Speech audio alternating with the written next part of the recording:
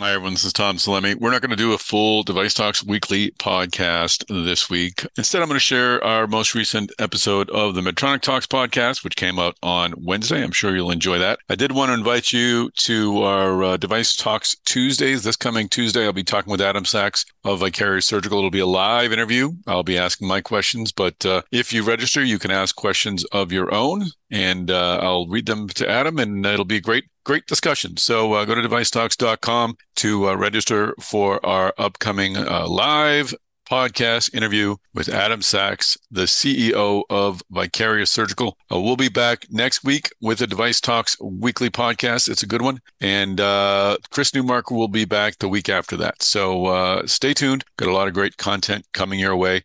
Oh, and one more thing. While you're at devicetalks.com registering for the live interview on Tuesday, don't forget to check out the agenda for Device Talks West, which is happening on October 19th and 20th in Santa Clara. It's going to be a great couple of days. Hope you have had or will have a wonderful holiday weekend, and look forward to connecting with you again next week. Thanks. Hi, everyone. This is Tom Salemi of Device Talks. Welcome to our second season of Medtronic Talks. In our first season, we spoke with the leaders of Medtronic's operating units to better understand the direction of each of the businesses. Now, with their courses set and clear, we're going to talk to the engineers, scientists, physicians, and other experts who are executing on these strategies. We'll still keep a tight focus on each of Medtronic's businesses, but we are going to get a lot deeper into these stories. Let's go. Hi, everyone. This is Tom Salemi of Device Talks. Welcome to this episode of the Medtronic Talks podcast. Today, we're talking with two leaders from Medtronic's Cardiovascular Diagnostics and Services Group. We'll be speaking with Leo Rapellini, who is Vice President of Research and Development, and Sanjeev Arora, who is Vice President of Business Development. We'll talk about how Medtronic's CDS Group is using data to help physicians identify the right therapies for patients. Right now, they're having a lot of success with the Link ICM system, but they're really hoping to look beyond cardiac care. Well, cardiac care is extremely important. There is a broader opportunity in Medtronic's eyes to turn this really fascinating and intricate data collection system to other applications in other specialties. So we'll talk with Leo and Sanjeev about what they're working on and where this platform might go. But before we begin this episode of Medtronic Talks, I'd like to bring in our sponsor, Isometric Micromolding. I'm here with CEO Donna Bibber. Donna, tell us about Isometric.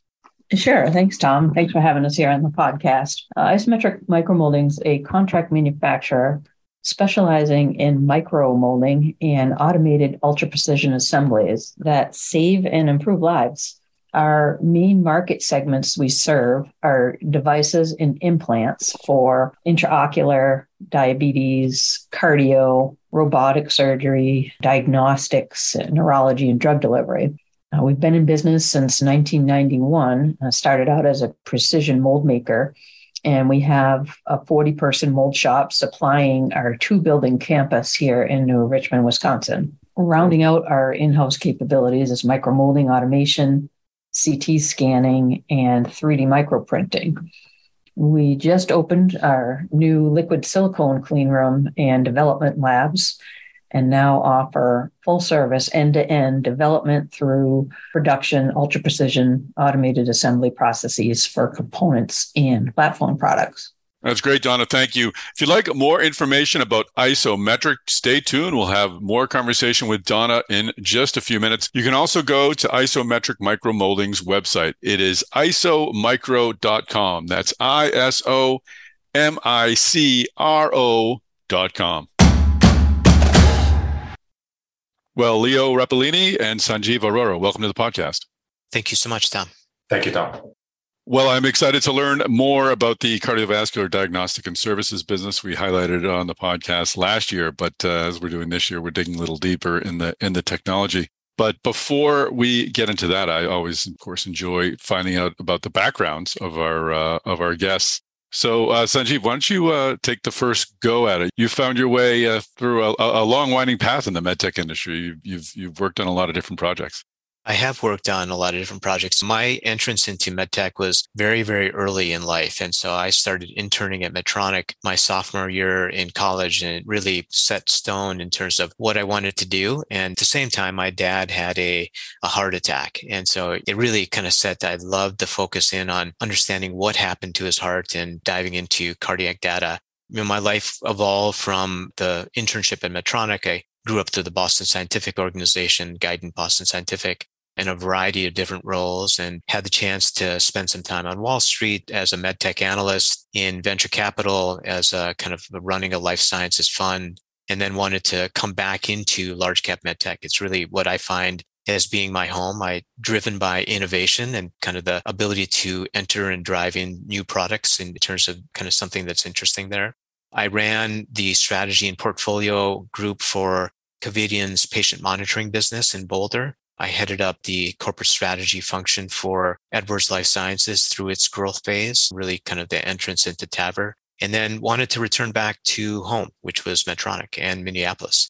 And so I returned to Medtronic about 5 years ago in the corporate development team and took on the function of leading the M&A function for the MITG group, which was essentially the old Covidian businesses. And when Jeff took leadership of Medtronic about a year and a half, 2 years ago, it afforded me the opportunity to go back into a business, which I really wanted to get closer to customer and back into an OU, and particularly the cardiovascular side. So joining Julie Brewer's cardiovascular diagnostics team was something that I found as being kind of a growth opportunity, both personally as well as something to drive an interesting pillar for Medtronic. Great. No, I definitely am eager to reintroduce folks to the CDS business. Before we move on, I'm just curious, your dad's heart attack, did he recover? He did. So, he had a long life, another 30 years post-heart attack, but he essentially became a medical device man. He had stents, he had a carotid stents, he had a pacer, he had a defib. He was a walking representation of Medtronic. Wow. And I'm sure he was nice. It was welcome having you on hand to explain things to him. And you often hear that it's nice to have someone who's in the medical device industry next to you in a doctor's office, hearing all that needs to be done. Great. And Leo, let's talk about your background. You got into medtech and bioengineering pretty early, correct? Yes. So actually, I was reflecting, and probably I started this journey when I was 19, and it was the last day where I could choose my major in the university. And I knew I was good at math, and I could choose, math or physics or chemistry or engineering. And then I saw this new major that was called biomedical engineering. I read the description of, using the engineering skills and practices to help make medical devices or improvements in the medical field. And even at 19, and now that I have, 3 teenage daughters, I know, what it is at that age. I kind of had the hunch that, I'd like to do something where I can use my talent to do something good. And 30 years later, I'm still in medical devices. So I spent almost 25 years in Medtronic, in Europe initially, and then in the US, doing both commercial roles and in the past decades doing research and development roles. That's fantastic. I was worried there was some kind of coin flip involved or something in choosing your path, but it was more guided than that. Yeah, although it's now that I see my kids, it's like at 19 you really don't know much about it, but it's one of those things that you look back and say, I'm so glad I did it because I love this space and I had the chance to see some of the effects that you can have on patients. It's a really rewarding career. Oh, that's fantastic. Yeah, it is amazing looking back at the decisions you made at that age. And you're like, why did they let me decide that? I'm just a kid. Oh, great. So Sanjeev, let's take this time to reintroduce listeners to the CDS business. Yes. So I know that you had the chance to interview Julie Brewer about a year ago. I'd love to dive deeper into this as well. At CDS, our purpose, our CDS really stands for Cardiovascular Diagnostics and Services. Our purpose is turning data into the right therapy. So what this means is we provide critical diagnostic and disease management information through our family of insertable cardiac monitors. And an ICM is a tiny insertable heart monitor that continuously monitors the heart so that the physician has a reliable snapshot of each patient's cardiac activity. It allows them to diagnose and to monitor patients continuously. An ICM captures heart rhythms for up to 5 years. provides peace of mind through timely and accurate diagnostic of information of a variety of heart rhythm conditions. And atrial fibrillation is one that we've really developed kind of 3 different areas that we've utilized the ICM for.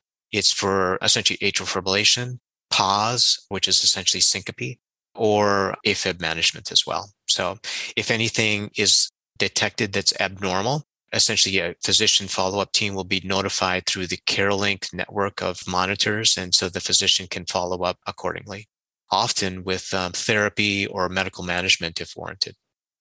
So when you're taking the data and you're turning it into the right therapy, the therapy part, is that beyond your purview? That's sort of when you connect with another unit within Medtronic?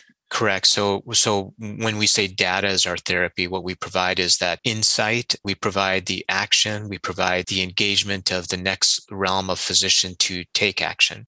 And so think about it, which is that if the ICM showed that, yes, there is a pause in the heart that is cardiac related, the therapy that would come from that would be a pacemaker. Or if it was detected that the patient had atrial fibrillation, there's a number of steps that a physician could take. It could be that they're placed on antiarrhythmics. It could be that they are placed on anticoagulants, or, if warranted, an ablation as well. Interesting. I want to talk about Link 2 and Reveal Link in a moment, but just to follow up on the data a little more, I mean, data increasingly, if it's not already king or queen, it will be. Is this focus of yours? Do you see it expanding well beyond the conditions you're currently looking at, beyond cardiac? Is this sort of building CDS? Well, obviously C's in the name, but how are you looking to grow sort of your data mission? How do you grow beyond where you are today into different areas or different technologies? Well, so a couple of things is that and you hit it on the head, which is today we do see a significant opportunity to expand where data is utilized. Historically, our device has been to diagnose the kind of that infrequent event that occurs. So they're trying to find the reason why a syncope or an AF event was there. But broadly, as we look at being predictive around the ability to manage a disease longer term, that's clearly an opportunity for us. And we see a significant ability to leverage what Medtronic does. Medtronic is really the treatment of many, many, many chronic diseases across our business. And you can envision the utilization of Link in the management of many of those chronic diseases. So the engagement of patients, the engagement of their caregivers, the engagement of physicians to take action on a long-term basis, not just to find it, but to guide therapy over the life of that chronic disease. Fascinating. Well, let's talk a bit about Link. Leo, can we go into the origins of the current iteration of Link and the so-called deep miniaturization effort, I love the term, that allowed Link to become as small as it is and to do all that it does? What was so significant about what Medtronic was able to do with Link?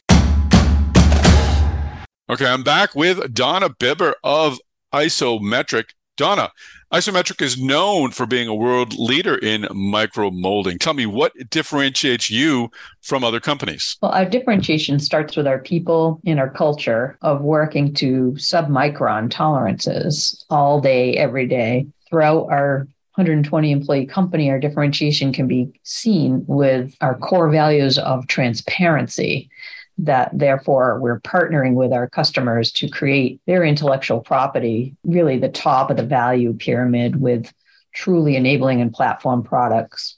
We also saw a need in the industry for a robust system to manage microns. Our registered trademark system we call Microns Matter is our how, and this really high resolution process map, really a PFMEA on steroids, we call it, dissects our process inputs to really address assembly tolerances by working backwards to the deliverable on the drawing. For example, plus or minus 8 micron tolerances still require CPK of 1.33. And so we want that histogram to be extremely tight and, a really, really good CPK right smack dab in the middle of that histogram. And so for that to happen, we break down our process to say we make at plus minus 8 microns, we'll build the tooling to 20% of that tolerance to give us 80% left in the rest of the process.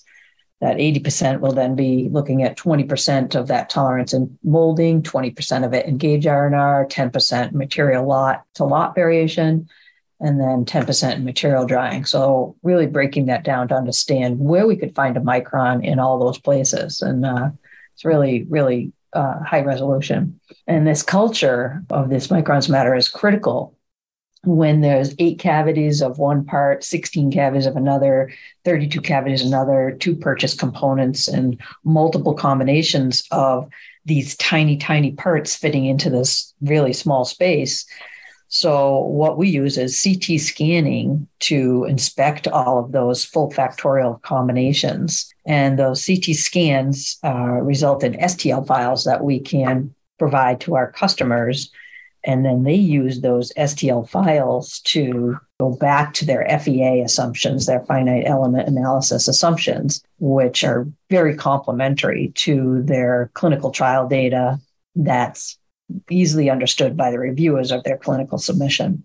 So in conclusion, really, our differentiation is, again, our day-to-day culture of managing submicrons and de-risking projects for medical drug delivery customers using DFM, DFA, and scalability, even at the prototype phase that pulls all the way through to pilot and production phases.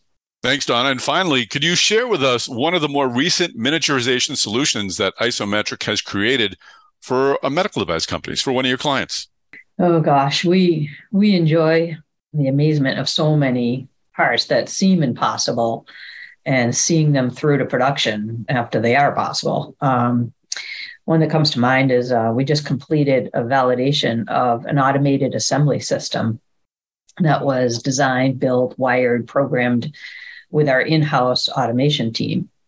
This system assembles multiple 1,000th diameter wires in an 8-station rotary automation that results in those wires, those 1,000th wires, being placed onto a silicon wafer substrate to tolerances of 1.5 microns of positional accuracy wire to wire.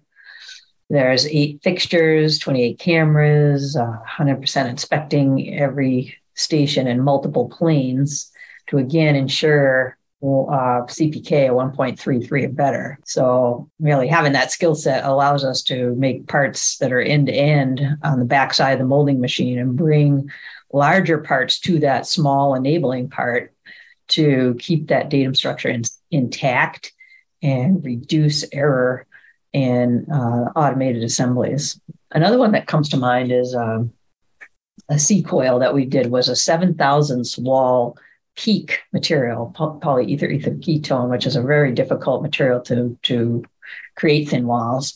It's 1.5 inches long with several side actions that kind of create spring forces like a stent that's required for a pediatric esophageal stent. That was, again, amazing aspect ratio of length to thickness, and they were thought to be impossible, but was absolutely possible. Fantastic. Thank you for the time, Donna Bibber, for being on the podcast. And a thank you, of course, to Isometric Micromolding for sponsoring this episode of Medtronic Talks. Once again, if you'd like to find out more about Isometric Micromolding, go to isomicro.com.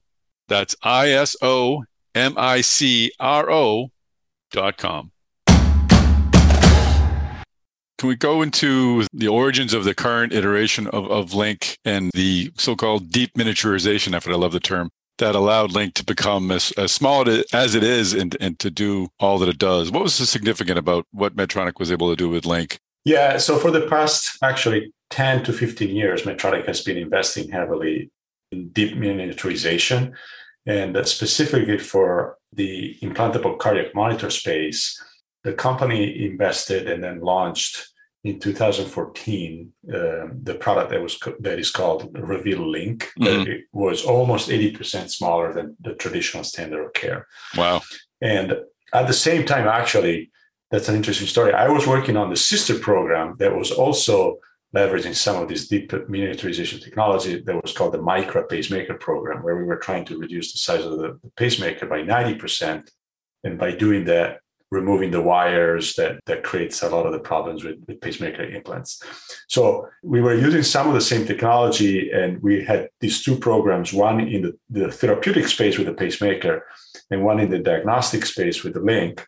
And the aim was really to make the implant easier for the physician and the technology less impactful in terms of side effects and for the patient. And specifically for Link, what it did, it made the implant so easy, and it made the acceptance of patients so much easier because it's such a small device that all of a sudden we saw the number of patients that would accept and the utilization of this technology to grow a lot faster than before. And now we have a new version of this Link that is called the Link 2 technology that has new hardware and new capabilities that can do a lot more sensor and data sharing. But that step was essential to make this technology a lot more accessible to a lot more patients by making it easier and less invasive, basically. Mm-hmm. Talk about the size. I see it on the website. I kind of envision like a AA battery or something. I don't know if that's off size. How large are the Link products?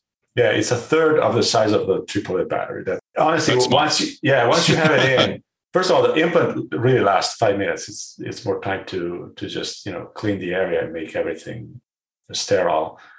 And then once you have it, it's basically really difficult to see, and patients really like the comfort because they don't.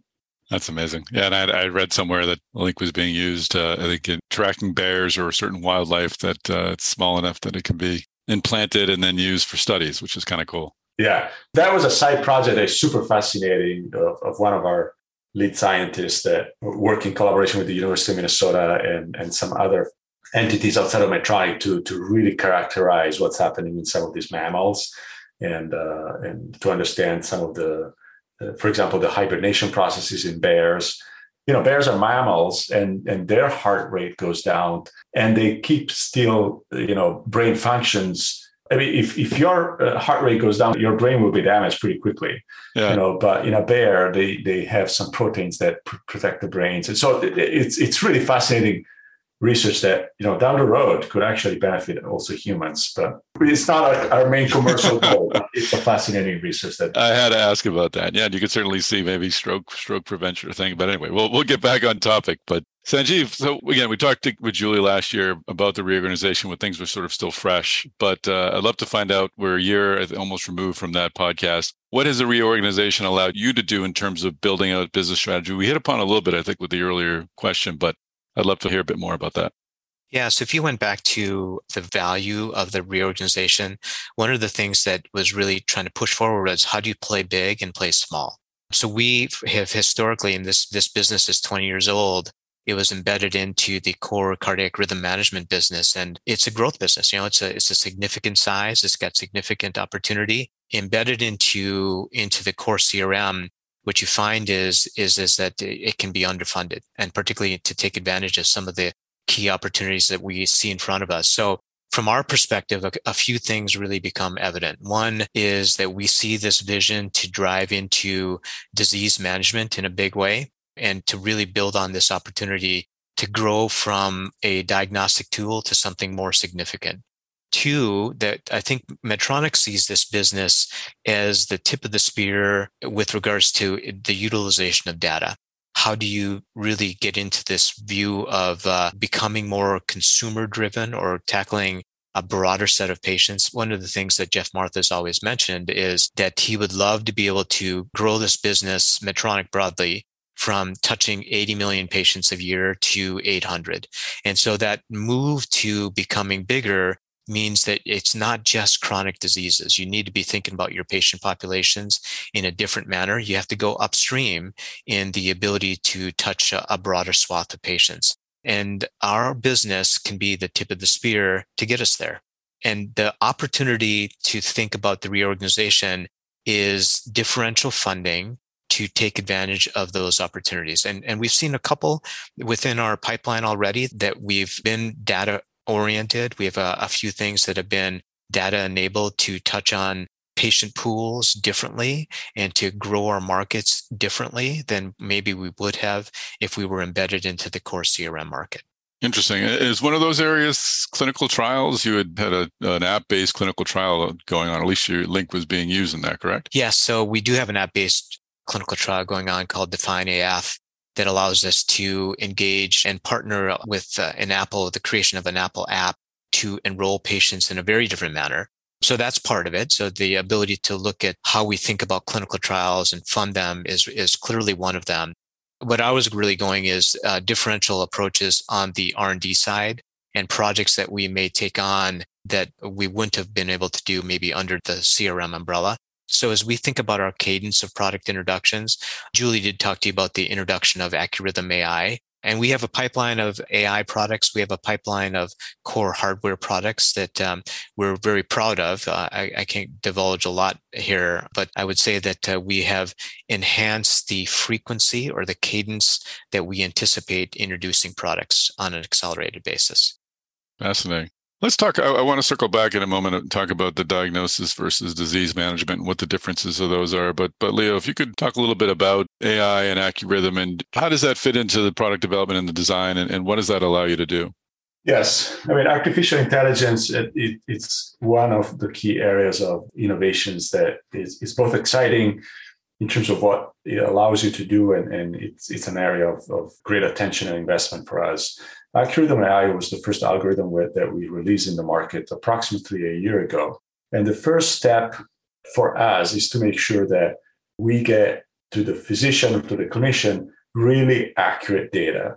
And to do that, artificial intelligence can help you, especially to remove events that are captured by the device, but that are not clinically relevant. So, for example, false positive, what usually we call false positives, because the device tends to collect a lot of the data because you never want to miss a true event, because that's the real event that clinically, you want the physicians to see. But the downside of that strategy is that often you get a lot of these false positives, and that drives a lot of burden for the clinic because they have to review them.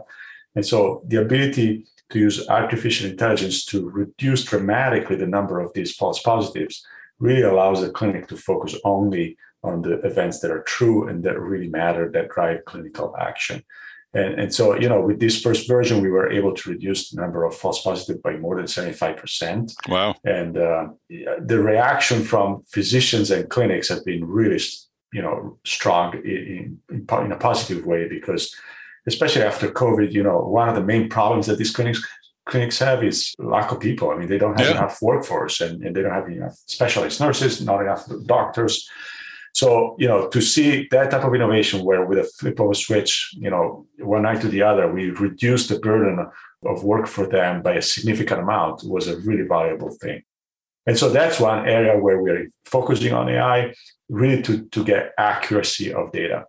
But then there's also a future step that, AI in general, artificial intelligence in general, is really a tool to understand patterns and to get more information and insights from data that you have available.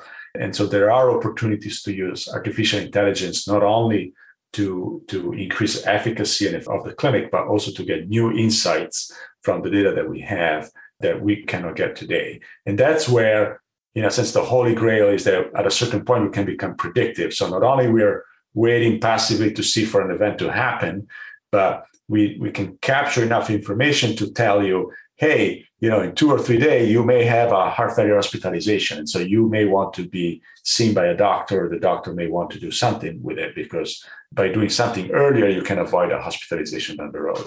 And so those are some of the thoughts that we have behind our investments in artificial intelligence. That's fascinating. How does that play, Sanjeev, into, you talked earlier about the move into disease management. I'm sure AI will play a role in that as well. But what's the difference? How different a business is diagnosis from disease management? You're collecting data, but there's got to be some great variation between the two. Yeah, I think that, Tom, you're spot on. And it is different. And so kind of as we think about our journey, algorithms and AI has been key with regards to our ability to drive and increase workflow for our 3 core indications, syncope, AF, and PAUSE.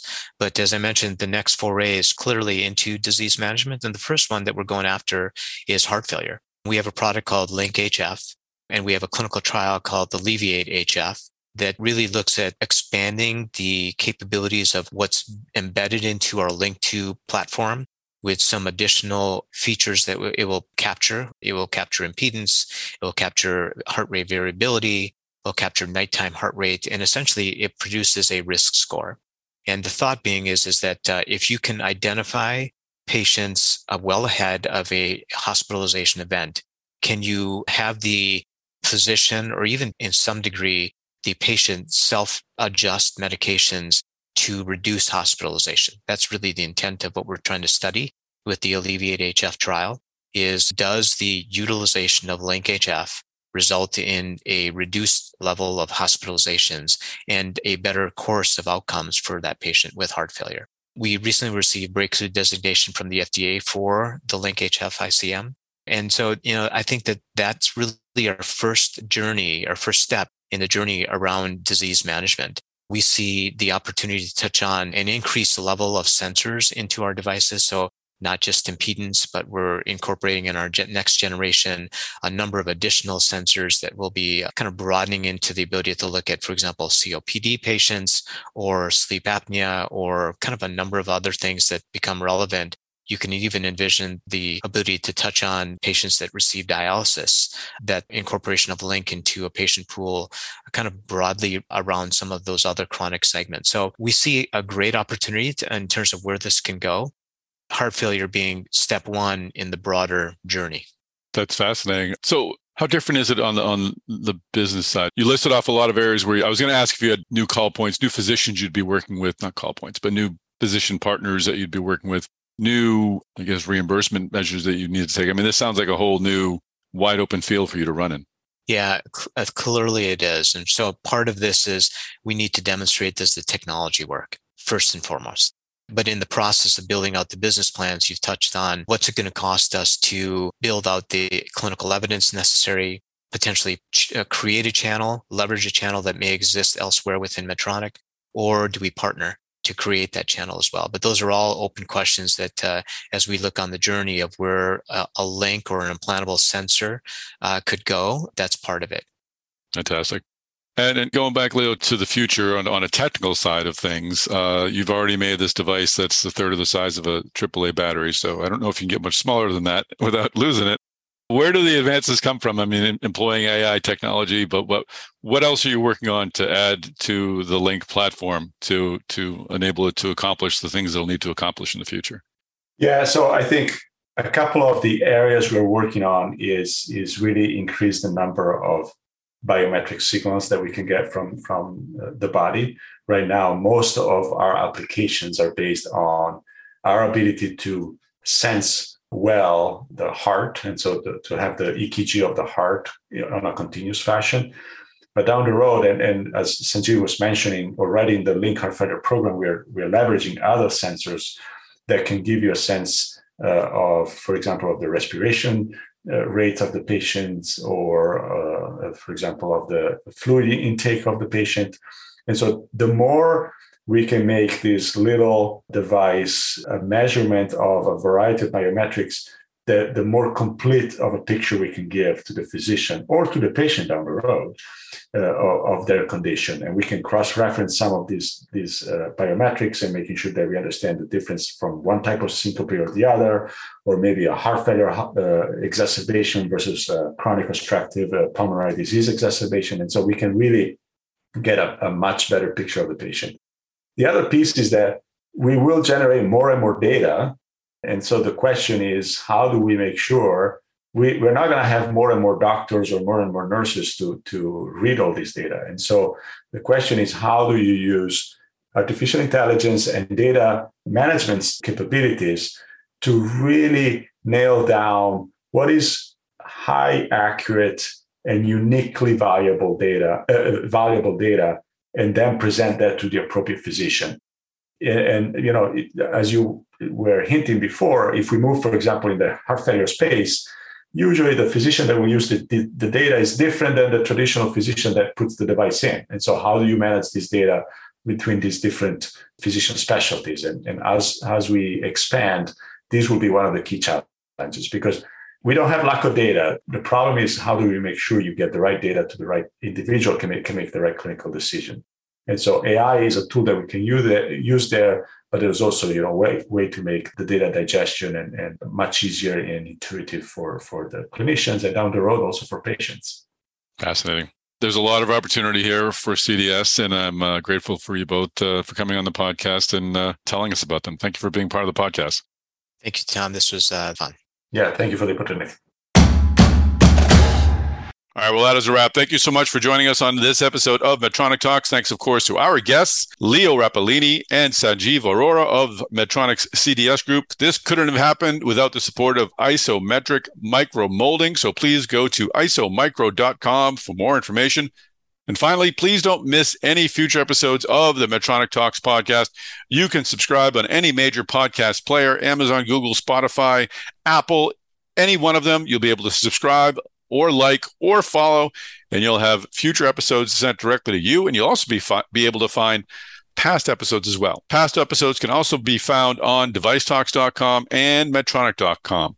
While you're at devicetalks.com, please check out our agenda for the Device Talks West meeting, which is happening on October 19th and 20th in Santa Clara. We'll have many great speakers from Medtronic, including Brett Wall, Executive Vice President and President of Medtronic's Neuroscience Group. So lots going on in Santa Clara on October 19th and 20th. Please go to devicetalks.com for more information. Once again, that is a wrap. Thanks so much for joining us. Tune in next time. We'll have another great episode of the Medtronic Talks podcast waiting for you.